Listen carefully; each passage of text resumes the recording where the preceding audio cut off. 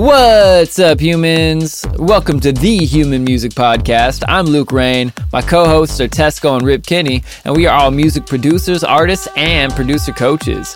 This show is where we discuss all things music production and interview amazing creatives about their origins, their process, and whatever else comes up. This week is episode 97, House Ninja's 3 Ps, production, podcasting, and performing. The House Ninja is an Atlanta-based DJ, producer, and entertainer with a love of costumes, gaming conventions, mystery, and heroism. His podcast, Producer Life, brings actionable and informative information to music producers. On this episode, we spoke about live DJ setups, creating his own live visuals, time management, branding, and why one of his early DJ gigs got shut down by police with machine guns. The song of the week is Arigato by House Ninja. You can hear that playing behind me now, and you can go stream it at the link down in the description. Bump that after the episode. Run it up. And then you can support our sponsors while you're down there, like Dojo TV. That's free producer live stream classes from the Dojo Senseis. Our boy Tesco's new Patreon, where you can get educational content for producers, including track feedback and private lessons. And then the weekly download, that's our mentor, Il Gates' private weekly group lessons. It's just $20 a month. That's $5 a lesson, and you get over 250 more episodes in the archive. Plus, guest practices where you can learn from Seth Drake at the Approach Institute. He's the best engineer we know, and your first class is free. Let's get on into this episode with House Ninja.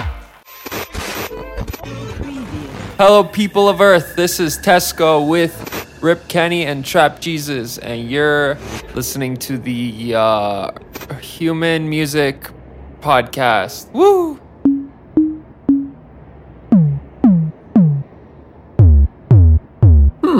Human Music Podcast. I like it. All right, humans. There we go. Sound check 1, tickety 2. What's up? It's Luke Rain with the Human Music Podcast. I got my cool-ass co-hosts Rip Kinney and Tesco here. Yes, Howdy. You do. Yes, I do. My boys. And I'm super excited to have, as our special guest today, House Ninja. What is good? Yeah. What's up, everybody? Thanks for having me. Yeah, Of course. Thanks for coming on. Yeah, super happy to. So, the way we like to start off, we want to know more about you so we can dive in deep. What, House Ninja, is your superhero origin story? How did you become the awesome creative that you are today? Well, like a lot of people, I started off as a kid, playing a bunch of different instruments and experimenting with stuff, and none of it really stuck. And it wasn't until much later in life that I started kind of missing that. And I knew that I enjoyed dance music, and I was listening, I'd be commuting to work and stuff, and I'd be listening to Tiesto and, sort of that big room house type sound. And I think I don't remember the exact moment where it happened, but I realized, this is just something. I love computers. I love geeking out. And so I decided I wanted to become a producer, and it was kind of a aha moment for me, and been going ever since. That was about 7 years ago, and it's just a great fit because I love being up on stage. Ran an improv comedy troupe in college many years ago, so way. That's dope. Yeah, I like interacting with people. I love the technical aspects of producing, and it's great. This is my favorite thing to do. This is my happy place here. What instruments did you pick up as a kid, and why didn't they stick? Pick up is a relative term. So sure. I dabbled with piano, trumpet, guitar, and flute for a little while. Nice. My parents were very accepting and wanted me to just kind of follow my heart and try different things. And they made me stick with each of them for about 6 months. And then after that, I was like, this isn't, not feeling it. And, now I look at DJs like Timmy Trumpet, and I don't know if you've ever watched him perform and kind of do these solos over the top of other songs. I'm like, man, that's cool. I wish I'd stuck with the trumpet. It's funny. I feel like a lot of, like, for instance, listening to like interviews with just other artists and stuff, I feel like a lot of people played the trumpet when they were younger. I feel like that's like a really common thread between producers. I myself played the cello and more notably the clarinet in middle school, which is pretty funny. But roll. The funny part about that is like, you're like, why'd you pick that one? Well, it's the biggest one that could fit in my locker. So I didn't have to take it home. So I didn't have to commute back and forth with some instrument looking like a band nerd, even though, I was in the band. So you can say what you will. Maybe it was true. But I always just think that was so funny as a kid. Like, that is the reason I picked that instrument. Cause like a saxophone or something, like I couldn't fit that in my locker. So yeah, clarinet. Bass. Yeah, exactly. Hilarious. Yeah, just cart around that sousaphone for a little while, see how that feels on the school bus. Yeah, I got to say, one of the things that I've kind of been reflecting on over recent years, and I'd love to do at some point, it seems like I'm not aware of any high schools that do anything with digital music, except for maybe some really specialized like charter schools maybe, but most high schools, it's all orchestra and band, and it's very traditional, and yet that doesn't really reflect a lot of what's going on in modern music. So I would love to see a high school kind of branch out and teach production tools and Ableton Live and that sort of thing. That's a really good point. It's funny, like my high school, actually, my very last semester did that for one semester, because me and my best friend and our friend from the soccer team, who was also Macklemore's first producer's little brother. Oh, okay. And had learned Reason and Pro Tools from his big brother. Like we decided to put it on. We got with the TV production, the video production teacher, and used their lab to put Reason and Pro Tools licenses on a few computers. And so basically I took those classes right before and after lunch. And so I just had this like nearly 3-hour block senior year to just like sit and make music. It was great. And then as soon as we left, the program got scrapped, and all the copies of Reason and Pro Tools and everything like probably sat in some like Indiana Jones style warehouse owned by the school district. That's so funny. God, that's such like that's awesome that you got the program into like reality and were able to have that for yourself. Huge bummer that it fell off, but also hilarious. You mentioned it was like the video production teacher. My senior year of high school, I took, video production because, to be honest, everyone knew it was a joke class, and like you could just like show up or not show up, and like, it was just like the easiest thing ever. But I remember the computers that we used in that class to like do video production had Pro Tools on it. And I always remember thinking like, is anyone like making music in here? Like, do people like use that? I have no idea. Know? Still to this day, I have no idea. But it was on those computers, so it seems like a fantastic waste of money not to have some sort of class with that. Yeah, for sure. But all right, so you started off playing some live instruments. None of them were quite it. You brought that together with your love for computers and EDM and decided to become a producer. What was your like first software and some of your first influences? So I'm always kind of overthinking everything. So I spent like a month researching different DAWs and trying to figure out which one I wanted to go with. And I decided on Ableton because my reasoning was Ableton is the only DAW that I was aware of at the time that can be both used for performance as well as for production.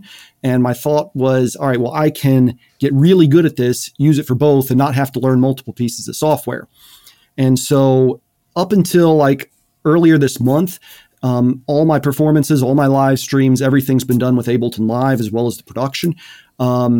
It took a long time for me to figure out that performance template. I mean, I agonized over it, trying to figure out how to blend songs together and the effects that I wanted to use and how to mix without being able to see 2 tracks simultaneously.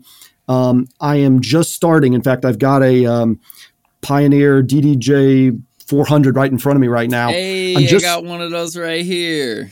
Yeah, it's great because it mirrors the sort of club layout, but I'm trying to learn that too because I think I'm reaching a point where at some point I'm going to show up and they're going to go, you can't bring all that equipment in, and I'm going to have to know how to use this. So I am reluctantly getting into it, but I got to say I like Rekordbox's management system a whole lot better than trying to do it in Ableton with colors and tags and file names that are that long.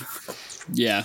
100% agree with you. That was my impetus to go for Rekordbox too, is realizing like I showed up at a show with my Serato decks and my laptop and all these cables, and I watched everybody else just walk up to the XDJ with a thumb drive, and I was like, oh, I'm fucking up, man. Yeah. It's not a hard sell after that. Yeah. Honestly, that's the biggest thing. Like you don't want to have to figure out anything else once you get there and like bother the sound guy, be like, the thing that I can plug this into, and like, do you have an extra slot so I can plug in my laptop? And actually I need 2 because I need to plug in my controller too, or like, you just don't want to have to deal with any of that. You want to be able to show up and just know that you can plug in and play. You could, have a beer and hang out and then rock up and plug your USB in right away. Yeah. I got to say, I feel like I'm not 100% committed to moving over to Rekordbox yet. I bought the DDJ 400 because it's, about as inexpensive as you can go, but still get that kind of club feel. Yeah. I may wind up kind of taking the things I learn from using the DDJ 400 and trying to see what I can incorporate and borrow from my Ableton set. I'm not sure yet. I feel like because Ableton just opens up an incredible realm of creative possibilities, I could have a more distinctive DJ set using Ableton. But I'm still exploring it.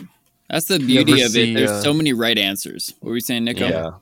I was saying, have you seen the Squanto Octo Chop? No, I haven't.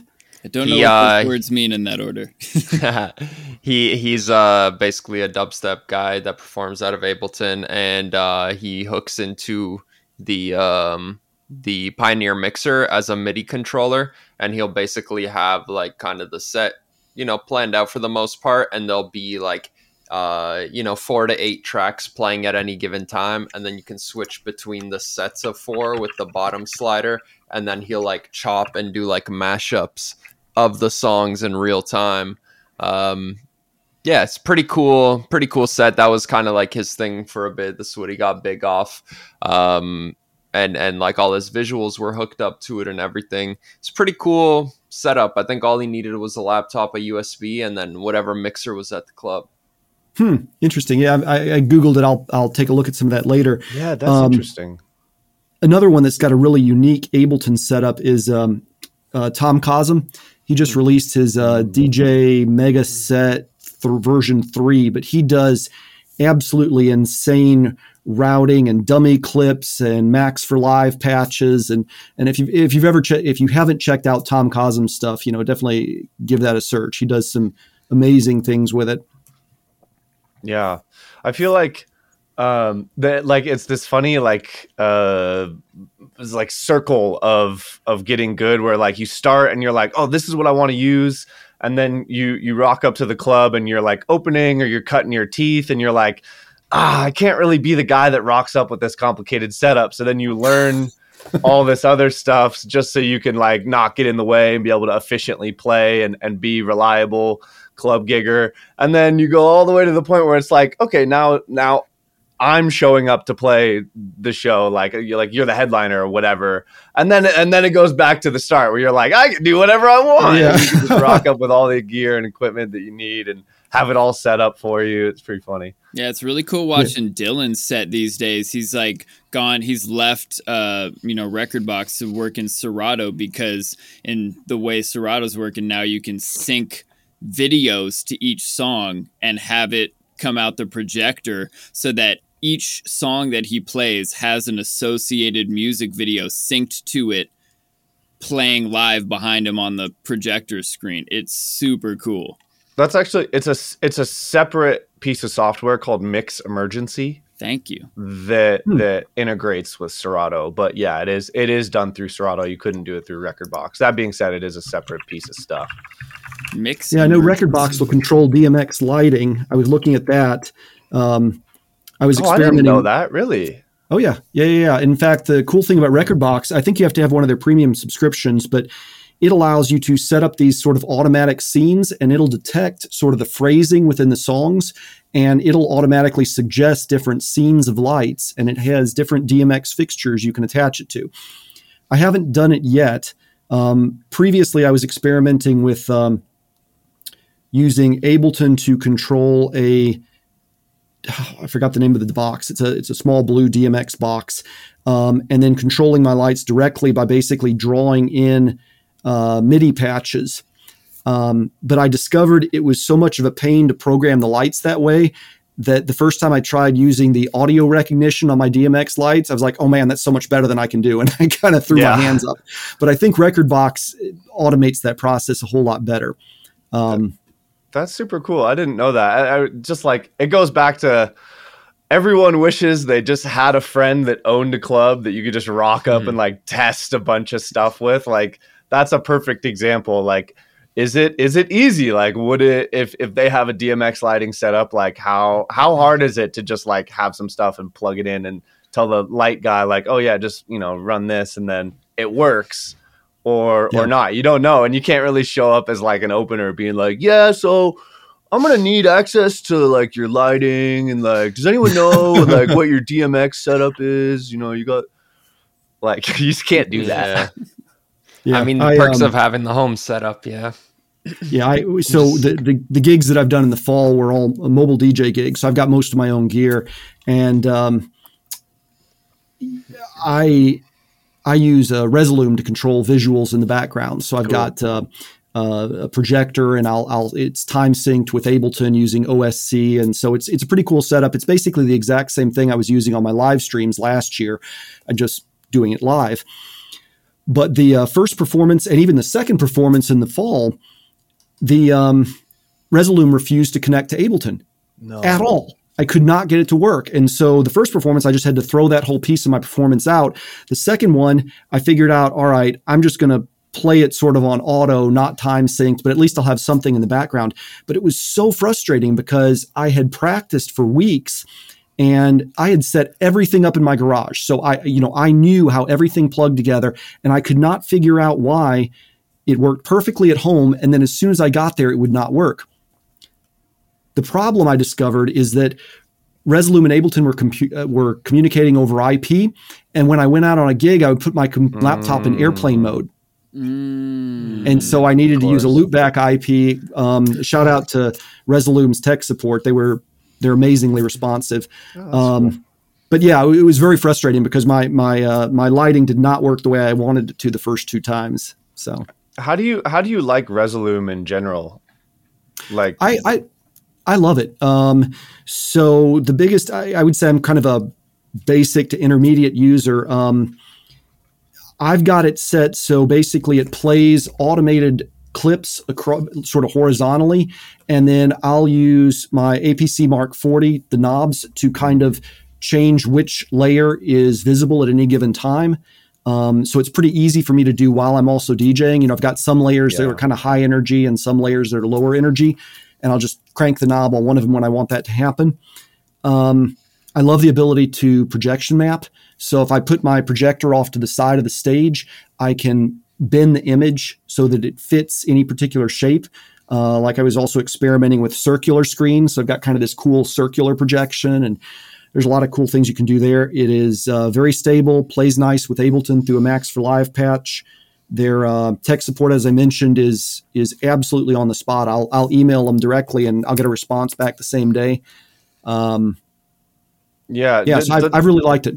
Does it have the ability to like play media into it and affect the media with the different scenes?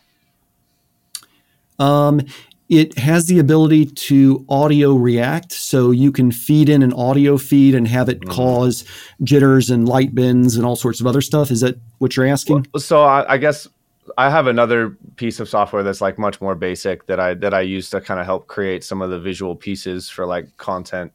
But it's quite limited. But if you screw around with it long enough, you can get good results. I know Resolume is a much more pro option, but what I'm pretty much looking to do is run like an edited GoPro video into it and then have the software like manipulate that video like in real time. Is that possible? I see what you're saying. So Yeah. have a GoPro that is feeding video real time, like you could have the audience or whatnot, and then you're manipulating it based on knob twists and whatever. So else. I'm not That's even a talking cool about idea, live though. performance. That is a fucking amazing idea, though. I hadn't even thought of that. But Yeah. I'm talking about like pre-recorded video stuff, like I've taken, and then I'm just sitting here in my computer trying to generate content for like, you know, song releases and stuff, trying to like come up with cool clips. And so I'm like running a GoPro video that I've shot into the program and then using its effects and stuff to like manipulate the video and the colors and like warp it and stuff. I have not tried it the way you're describing, like feeding Sure. in you could certainly drag in a clip and then manipulate it and then save it back out. There's a particular format, DVX3 or something that it likes because it's very low latency. So you frequently have to convert all your clips over to this particular format. Okay. But I don't see why you couldn't use it for creating cool effects on your clips. Yeah. I am actually set up. I've got a webcam, and I'll stream in what the audience is doing, and then I'll bend it sort of on the screen and kind of project what's happening. So I have actually done that. That's sick. I like that a lot. So kind of we've discussed a little bit about your live setup. So what does your like production setup look like nowadays? What are some of your favorite tools? What have you been gravitating towards lately? So I am almost all in the box. I have not gotten into any of the modular stuff, partly because I know it's an expensive hobby, and I like to be able to take my laptop with me anywhere. I joke that my second studio is Starbucks because some years ago, pre-pandemic, I was sitting at Starbucks and working on it, and I wound up tweeting out a shot of it, and I was like, my second office, Starbucks actually replied to me, and they were like, let the wubs roll or something. No way. That's awesome. They did. It was exciting. But so I like being in the box where I can work on music anywhere with just the laptop and the headphones. Ableton's obviously the biggest one. The other one that I find myself using nonstop is the LoopCloud plugin. I used to be with Splice, where I got most of my samples, which I liked the amount of material that was on Splice. I liked the remix competitions that they did.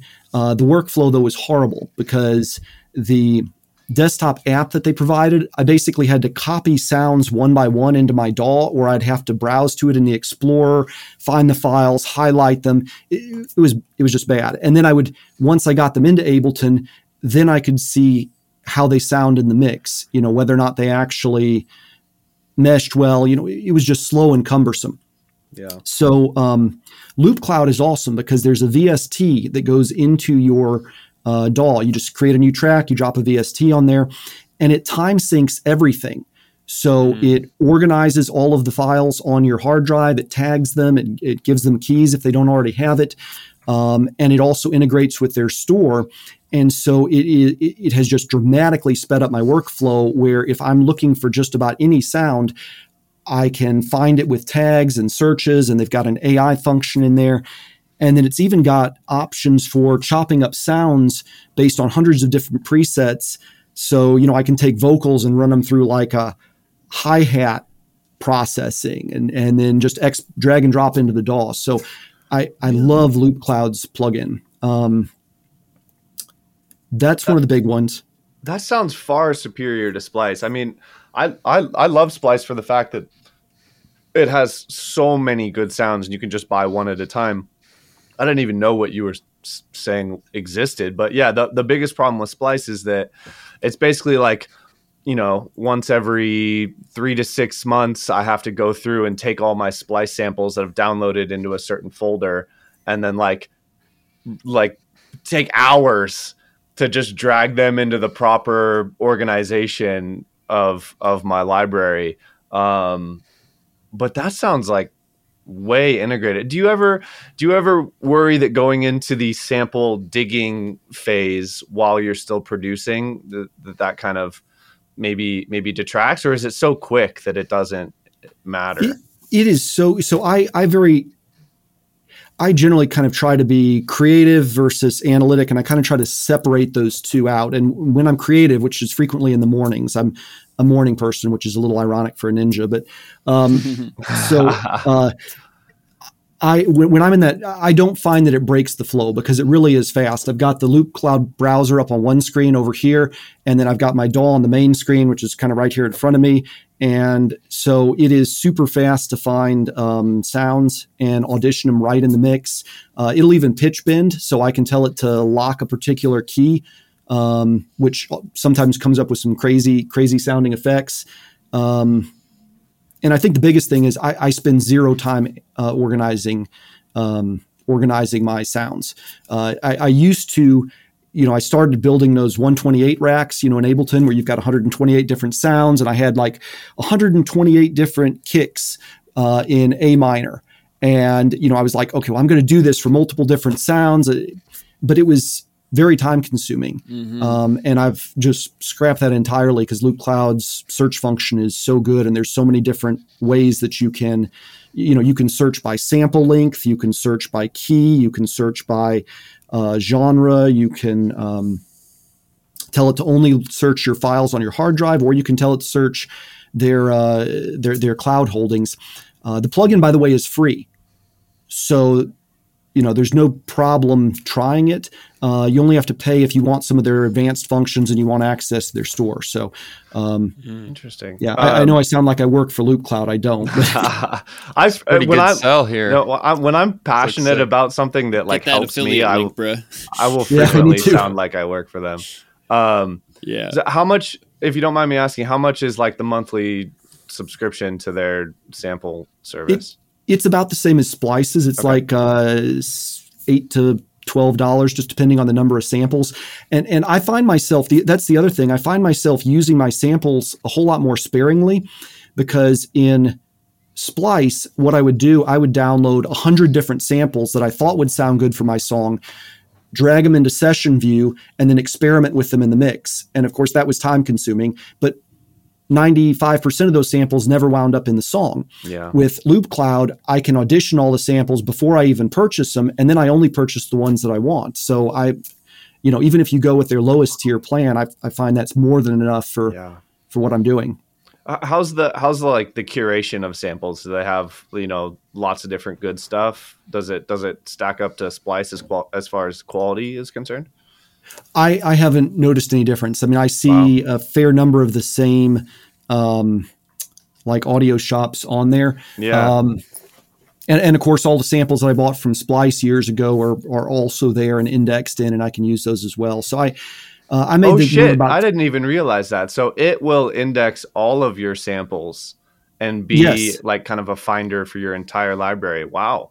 Right. Ooh. So I download the plugin and try it out. It is the best way that I've found to organize your library quickly. And then, if you like that, then you can buy their subscription, and actually then not only will you have access to the ones on your hard drive, but it'll show you, hey, these are in the cloud or these are on the drive.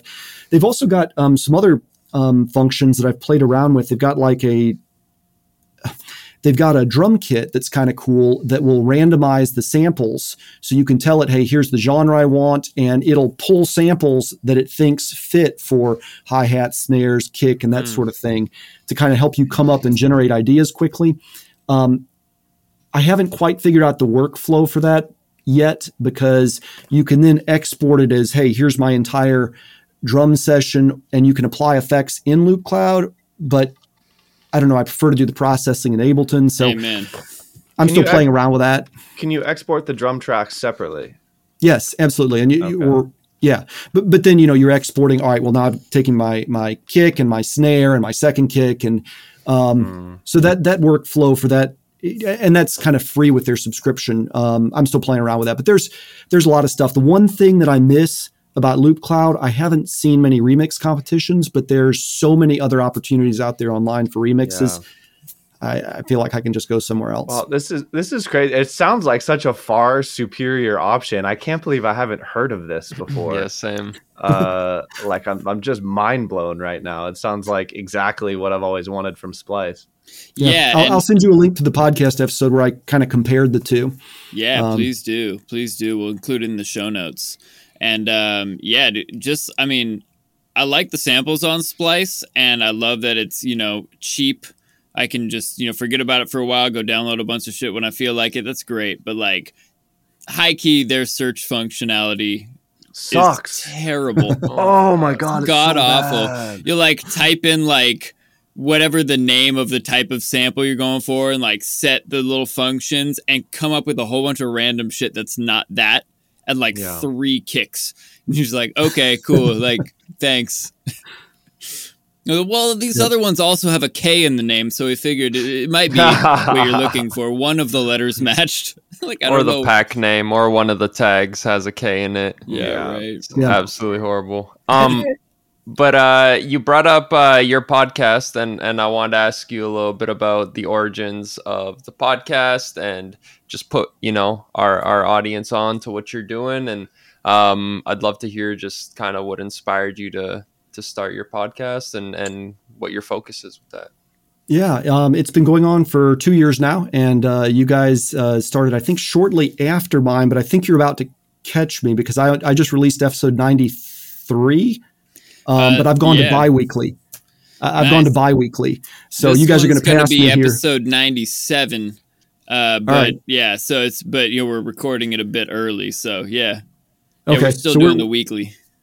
Yeah, good for you guys. I decided that once I moved back to Atlanta, things have just been too hectic, and one of my biggest challenges is prioritizing my time. And if something, I have to make time to make music. That is my passion, and that is the thing that drives everything else that I do.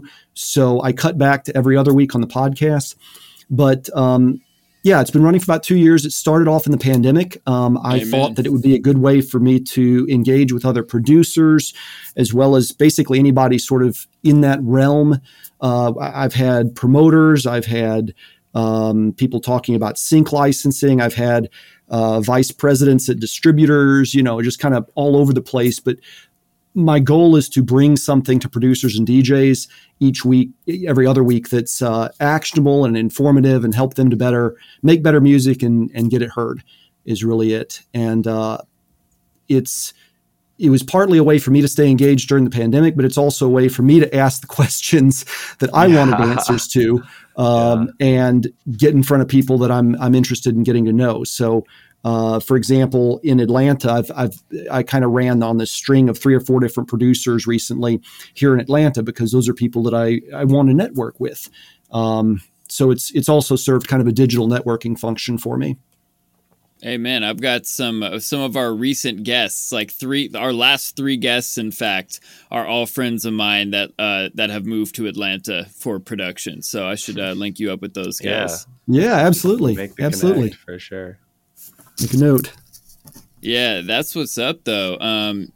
I personally really like your podcast, and so great job on that for sure. And I love, how you decided, you kind of looked at your time management and made a new agreement for yourself of your scheduling and your frequency with that. Because, I tell, producers taking lessons with me often ask me about time management or, whatever schedule they want to do for writing or preparation or releases. And they ask, what should I do for this amount? And I was like, well, I can't tell you what you should do past you should choose something that you believe you can stick to and that will be a slight challenge to push you. But if you find that whatever frequency you chose is too much, make a new agreement where you agree with yourself to pull back a bit. And if you find that it's too little, make a new agreement where you push it up a bit and allow, what's really happening in your life and the other things that are important to you to help you dictate that. Yeah, I like what you said. It reminds me of a quote I heard about life begins at the edge of your comfort zone. Ooh. So. I love that. Yeah, I completely agree. Yeah, like nobody grows inside the comfort zone. That's a good place to rest and recover, but it's not a good place to grow. It's like, think about going to the gym. If you only lift weights that are super easy to lift, you don't build the muscle. Yep. So in your podcast, I would love to hear what are some of your favorite episodes that were the most impactful to you personally. Wow, I've had a lot of good ones. One of my heroes that I love his music, and it was a fascinating interview. And a lot of my episodes and my guests come from me asking people, hey, who else do you know that I can talk to that would be a good guest for this podcast? This guy was absolutely a cold call. I just DM'd him and I was like, hey, I like your music. I'd love to have you on the podcast. And he said, sure, even though he hadn't given an interview in like 2 years. So I guess I just caught him at the right time. But it was Andrew, who does Approaching Nirvana, his stage name, but he does these amazing cinematic sounding progressive house stuff. But he also kind of started off doing, he was one of the original guys that got in on the Minecraft music craze, creating stuff for people to use copyright free on YouTube. That was kind of how he got started. He also basically makes his living as a producer through his Bandcamp and his Patreon accounts. And he has released an insane number of tracks. I think has 300 tracks in his catalog, and that was like a year and a half ago. So absolutely prolific. And that was a fascinating talk. What are some of the takeaways from a talk like that with someone so prolific, if you remember anything? Yeah, that was a while ago. I'm trying to remember what he said that made him so fast in producing. I think a lot of it had to do with just consistency and getting in the studio every day. Regardless, we're all going to have to go listen to the podcast episode. I'll send you a link. That was already super chill guy. But he, and the other weird thing about it is, a lot of times the bulk of a musician's money comes from touring. He practically does no touring whatsoever. So it was really interesting. I think that's one of the other, if I had to draw broad trends from the podcast, I would say there's no one right way to do this music business. You've got his example there versus my first guest ever was Lauren Hardy, who was really just a DJ, but he loves bass music, and he created this amazing music scene in Orlando for Bass Night Orlando.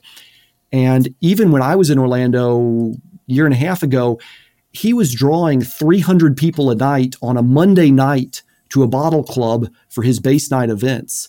So he just did a phenomenal job promoting, and he's up there on the stage every time also kind of opening up for these big name acts. And so different approach there.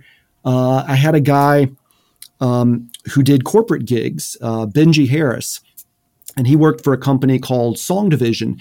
And particularly during the pandemic, they would put together these sort of online engagement things for corporations that are looking to sort of keep their people involved. And they would create songs on the fly using corporate logos. It was kind of musical improv, but it was fascinating. And just another example of a different way to do this. So I think it really comes down to finding what you enjoy doing that relates to the music business, but there is no one right way to do it.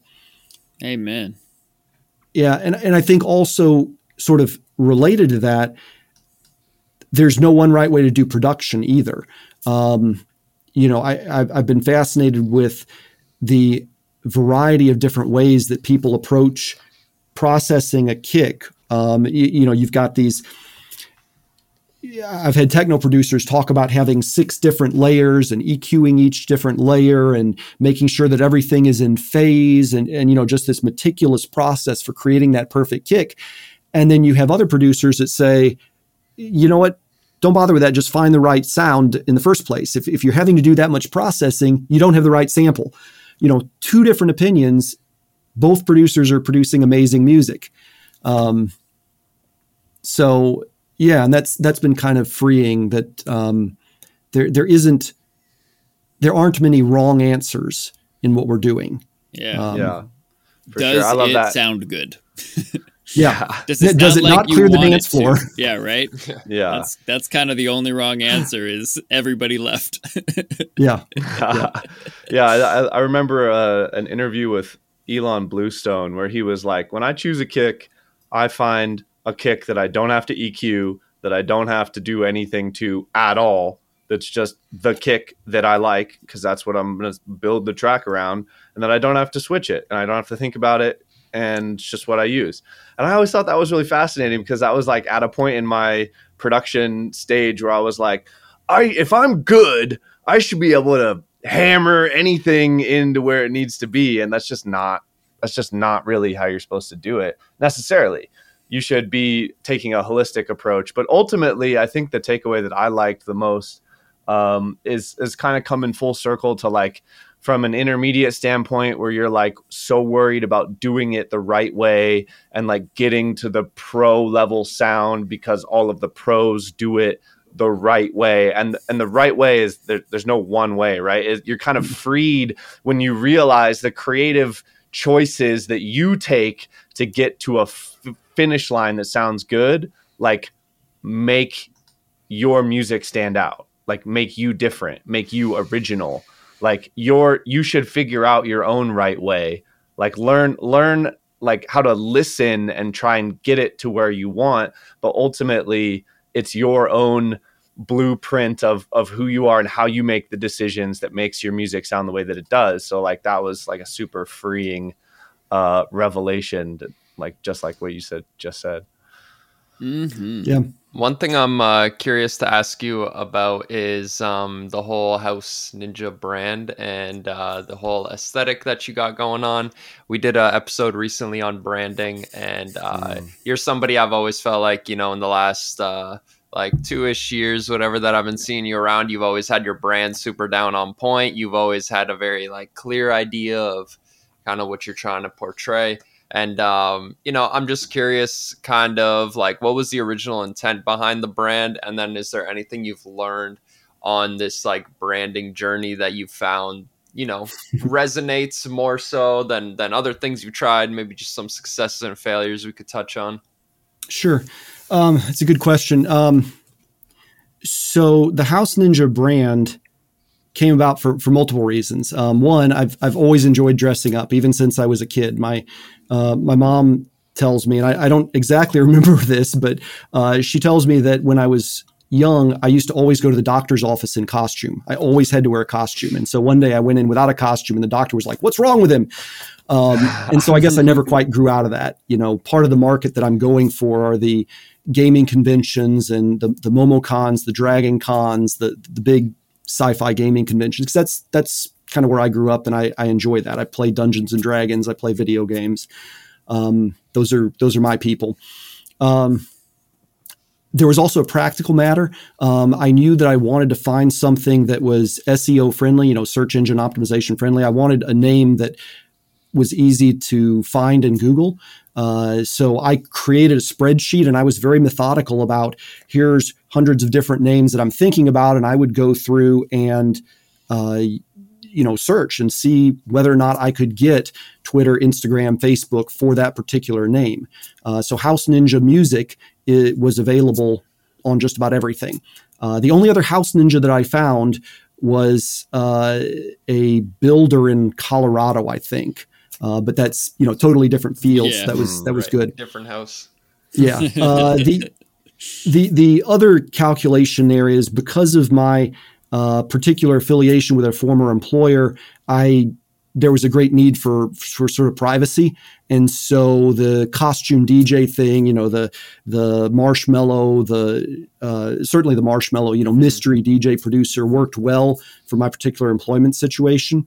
So that was another thing. And then, of course, I went to Japan several years ago and fell in love with the culture and the people. And so I wanted to create sort of this heroically themed ninja, larger than life. It's kind of inspirational for me and aspirational. And I wanted something that would draw people's attention. So Seth Godin, famous marketer, talked about the purple cow, the idea that if you are driving down the road with your kids and you see a cow and you see a cow and you see another cow, there's nothing to talk about. But if you're driving down the road and all of a sudden you see a purple cow, everybody's going to be talking about that. So I wanted to create something that that would be visually memorable as well. So that was kind of the impetus for it.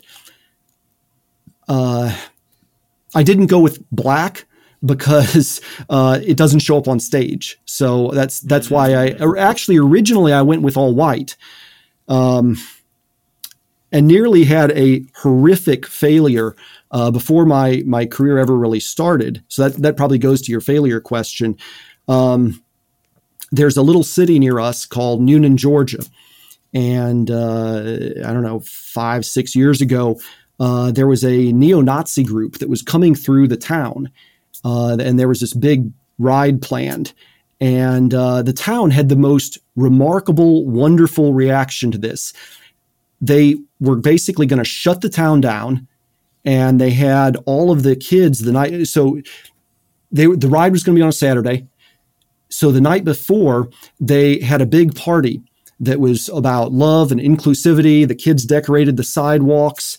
All the shops were open. They had this huge street party. And then the day that the ride was coming through, all the businesses agreed to shut the town down. So it was awesome.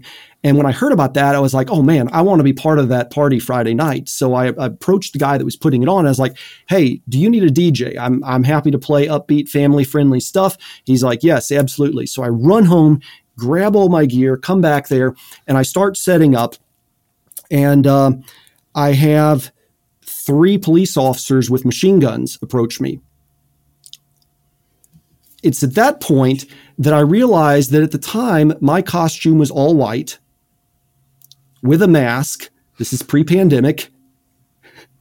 And, we've got neo-Nazis and KKK people coming the next day. And they were like, we think you should probably leave. And so I never played a song and I was gone before I even started. So since then, my costume has evolved. I am no longer in all white for that specific reason, because I do not want to be associated with that at all. Yeah. But that was a terrifying early failure and poor choice of costuming and venue. Oh my God, that's such an extreme example, but it is a great example of like when you're thinking up your personal brand, like what it means to you is all well and dandy, but you also have to really go macro and be like, what could this mean to different groups of people all over the world? Like you really have to take a holistic approach to like what visually does this represent, not just to you but to others as well. And that's a very intense example, but dang, yeah, it was scary. And so that almost shut things down before I even got started. I would say the other challenge with the whole mystery producer branding is it makes social media difficult. Because if I ever want to show pictures of myself, I have to dress up first. I do share pictures of, places I've traveled and stuff like that, but it's harder for me to be spontaneous on social media. And certainly the advice that I get from a lot of people on the podcast is, hey, share a lot of your life, be authentic and that sort of thing. And I want to be authentic, but I also kind of want to respect this brand that I'm trying to build. And so there's always kind of this tension here with how much do I share and without revealing too much, So that's something this has kind of been difficult with. I've had difficulty with. I see though, like the pandemic could help you out just because, like wearing a hoodie, that's an everyday occasion for most of us anyways. And then you got a face mask with you at all times. So you could just be like, all right, House Ninja here at the Starbucks, dressing like I dress. It has. And it's kind of been Georgia still has mask laws so that was part of what these officers were concerned about at that incident was I was wearing a mask, nobody else was, and that's to address KKK and that sort of thing. It is illegal to wear a mask in public places in Georgia except for like on private property and everything else. And so from that perspective, the pandemic has made it a lot easier because everybody says mask. And it's also been nice because I've been able to authentically, on brand, advocate for people to wear masks. And that's something that I did on my live stream. I think I've still got a pop-up on my website. I talk about on social media. It's a cause that I can really throw myself behind and be authentic about that everybody should be wearing masks. Indeed. I mean, if not for public health, to look like a cool ninja. Absolutely. Everybody looks better with a mask. Hey, I don't know. Speak for yourself, man. It's the moneymaker right here. You know what I'm saying? You do have a very epic beard.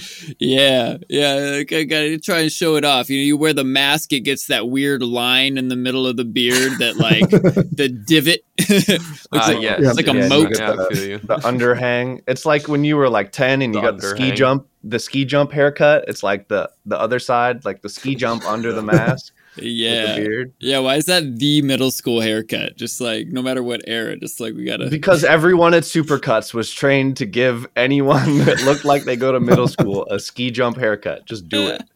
Ask them if they want frosted tips to be like NSYNC. If they say no, give them the ski jump. Oh man, classic. Oh, what a throwback. Woo.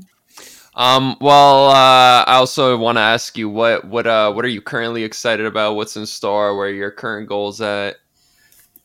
So my goals for this year kind of revolve around 3 P's. It's production, obviously, podcasting, and performing. So I really want to get out more and perform more, particularly in the Atlanta area. Production-wise, I'm trying to get something out every month, every 6 weeks. By the time this episode comes out, I have a release coming out February 11th, which I'm really excited about. It's my first explicit release. It's called Fuck Susie. It deals with it deals with the Susie that we all hate. It's the extended warranty lady. So, hi, this is Susie, and I'm calling about your car warranty. Funny as hell. Yeah, they made the mistake of leaving that on my voicemail, and so I sampled it and turned it into this ragey, angry song that is very not me, but I felt like needed to be written. We all have that rage at the robocall or whatever that we all know. That's a very relatable topic. Yeah. When spam risk pops up on your phone. Yep. Yeah, and I'm excited about that. I've got a social media campaign planned out for it because it's kind of right at the Valentine's Day. So I'm planning on going out there and talking about, hey, Susie, stop calling me. No, really, Susie, stop calling me, and making it kind of tease it out over time like it's an ex-girlfriend or something. So we'll see how that goes. By the time this episode comes out, you guys can go listen to it. And I've got a new release coming out right about the time of this podcast. It's much more chill and more my sound. It's called Arigato, which is Japanese for thanks. Thank you. And it's kind of this neat East-West blend. It's got a koto as kind of a lead instrument. That's the traditional Japanese stringed instrument. And then it's sort of contrasted with some housey pianos. So it's sort of an East meets West with sort of counterpoints and alternating. And anyway, it turned out really well. It's got an awesome bass line and very danceable. And so I'm excited about that. And that'll be out soon.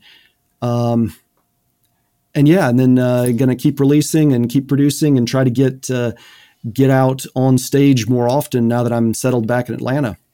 Amen. Yeah. Yeah, I love that. The 3 Ps: production, podcasting, and performing. Big fan of life. that. Yeah. That was perfect. What more can you ask for? All right. Yeah, man. How about you let the humans know how they can follow you and where to find you on the internets? Sure, absolutely. I am almost everywhere at House Ninja Music. That's one word. Except for Spotify, my artist profile there is just House Ninja. And then my website is houseninjamusic.com, and you can find everything about me there as well as the podcast. Wonderful. All right, humans. This is how we leave them. We give them a peace and a peace among worlds.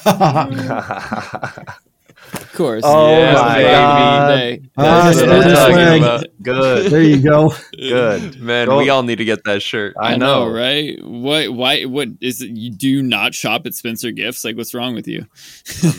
I'm gonna have to go make a stop today, clearly. I mean, yeah. Peace, humans. Woo! Peace. Thanks for having me, guys. Yeah, thank you.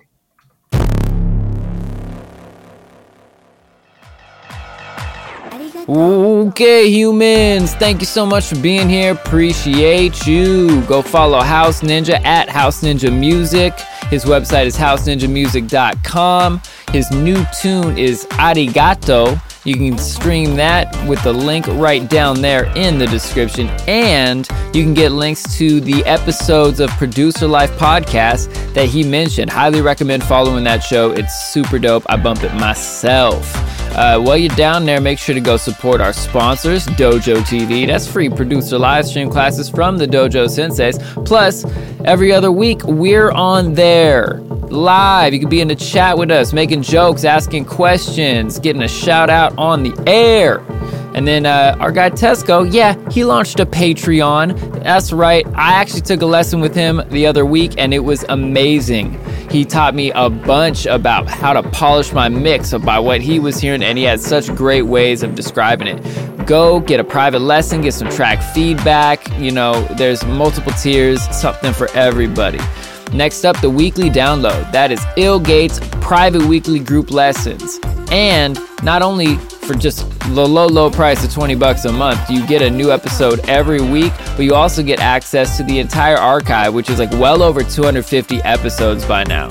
So make sure you go support the boy Ill Gates, because it's an amazing resource. I learned so much from that and continue to every week. And guest practices where you can learn from Seth Drake at the Approach Institute. He's the best engineer we know, and your first class is free. Follow us online at The Human Music Podcast or at Human Music Pod on Twitter, and go to thehumanmusicpodcast.com to find those socials, free sound packs, and even more. Till next week when we're back at you with Unk, I'm going to tell you peace and peace among worlds. I like it.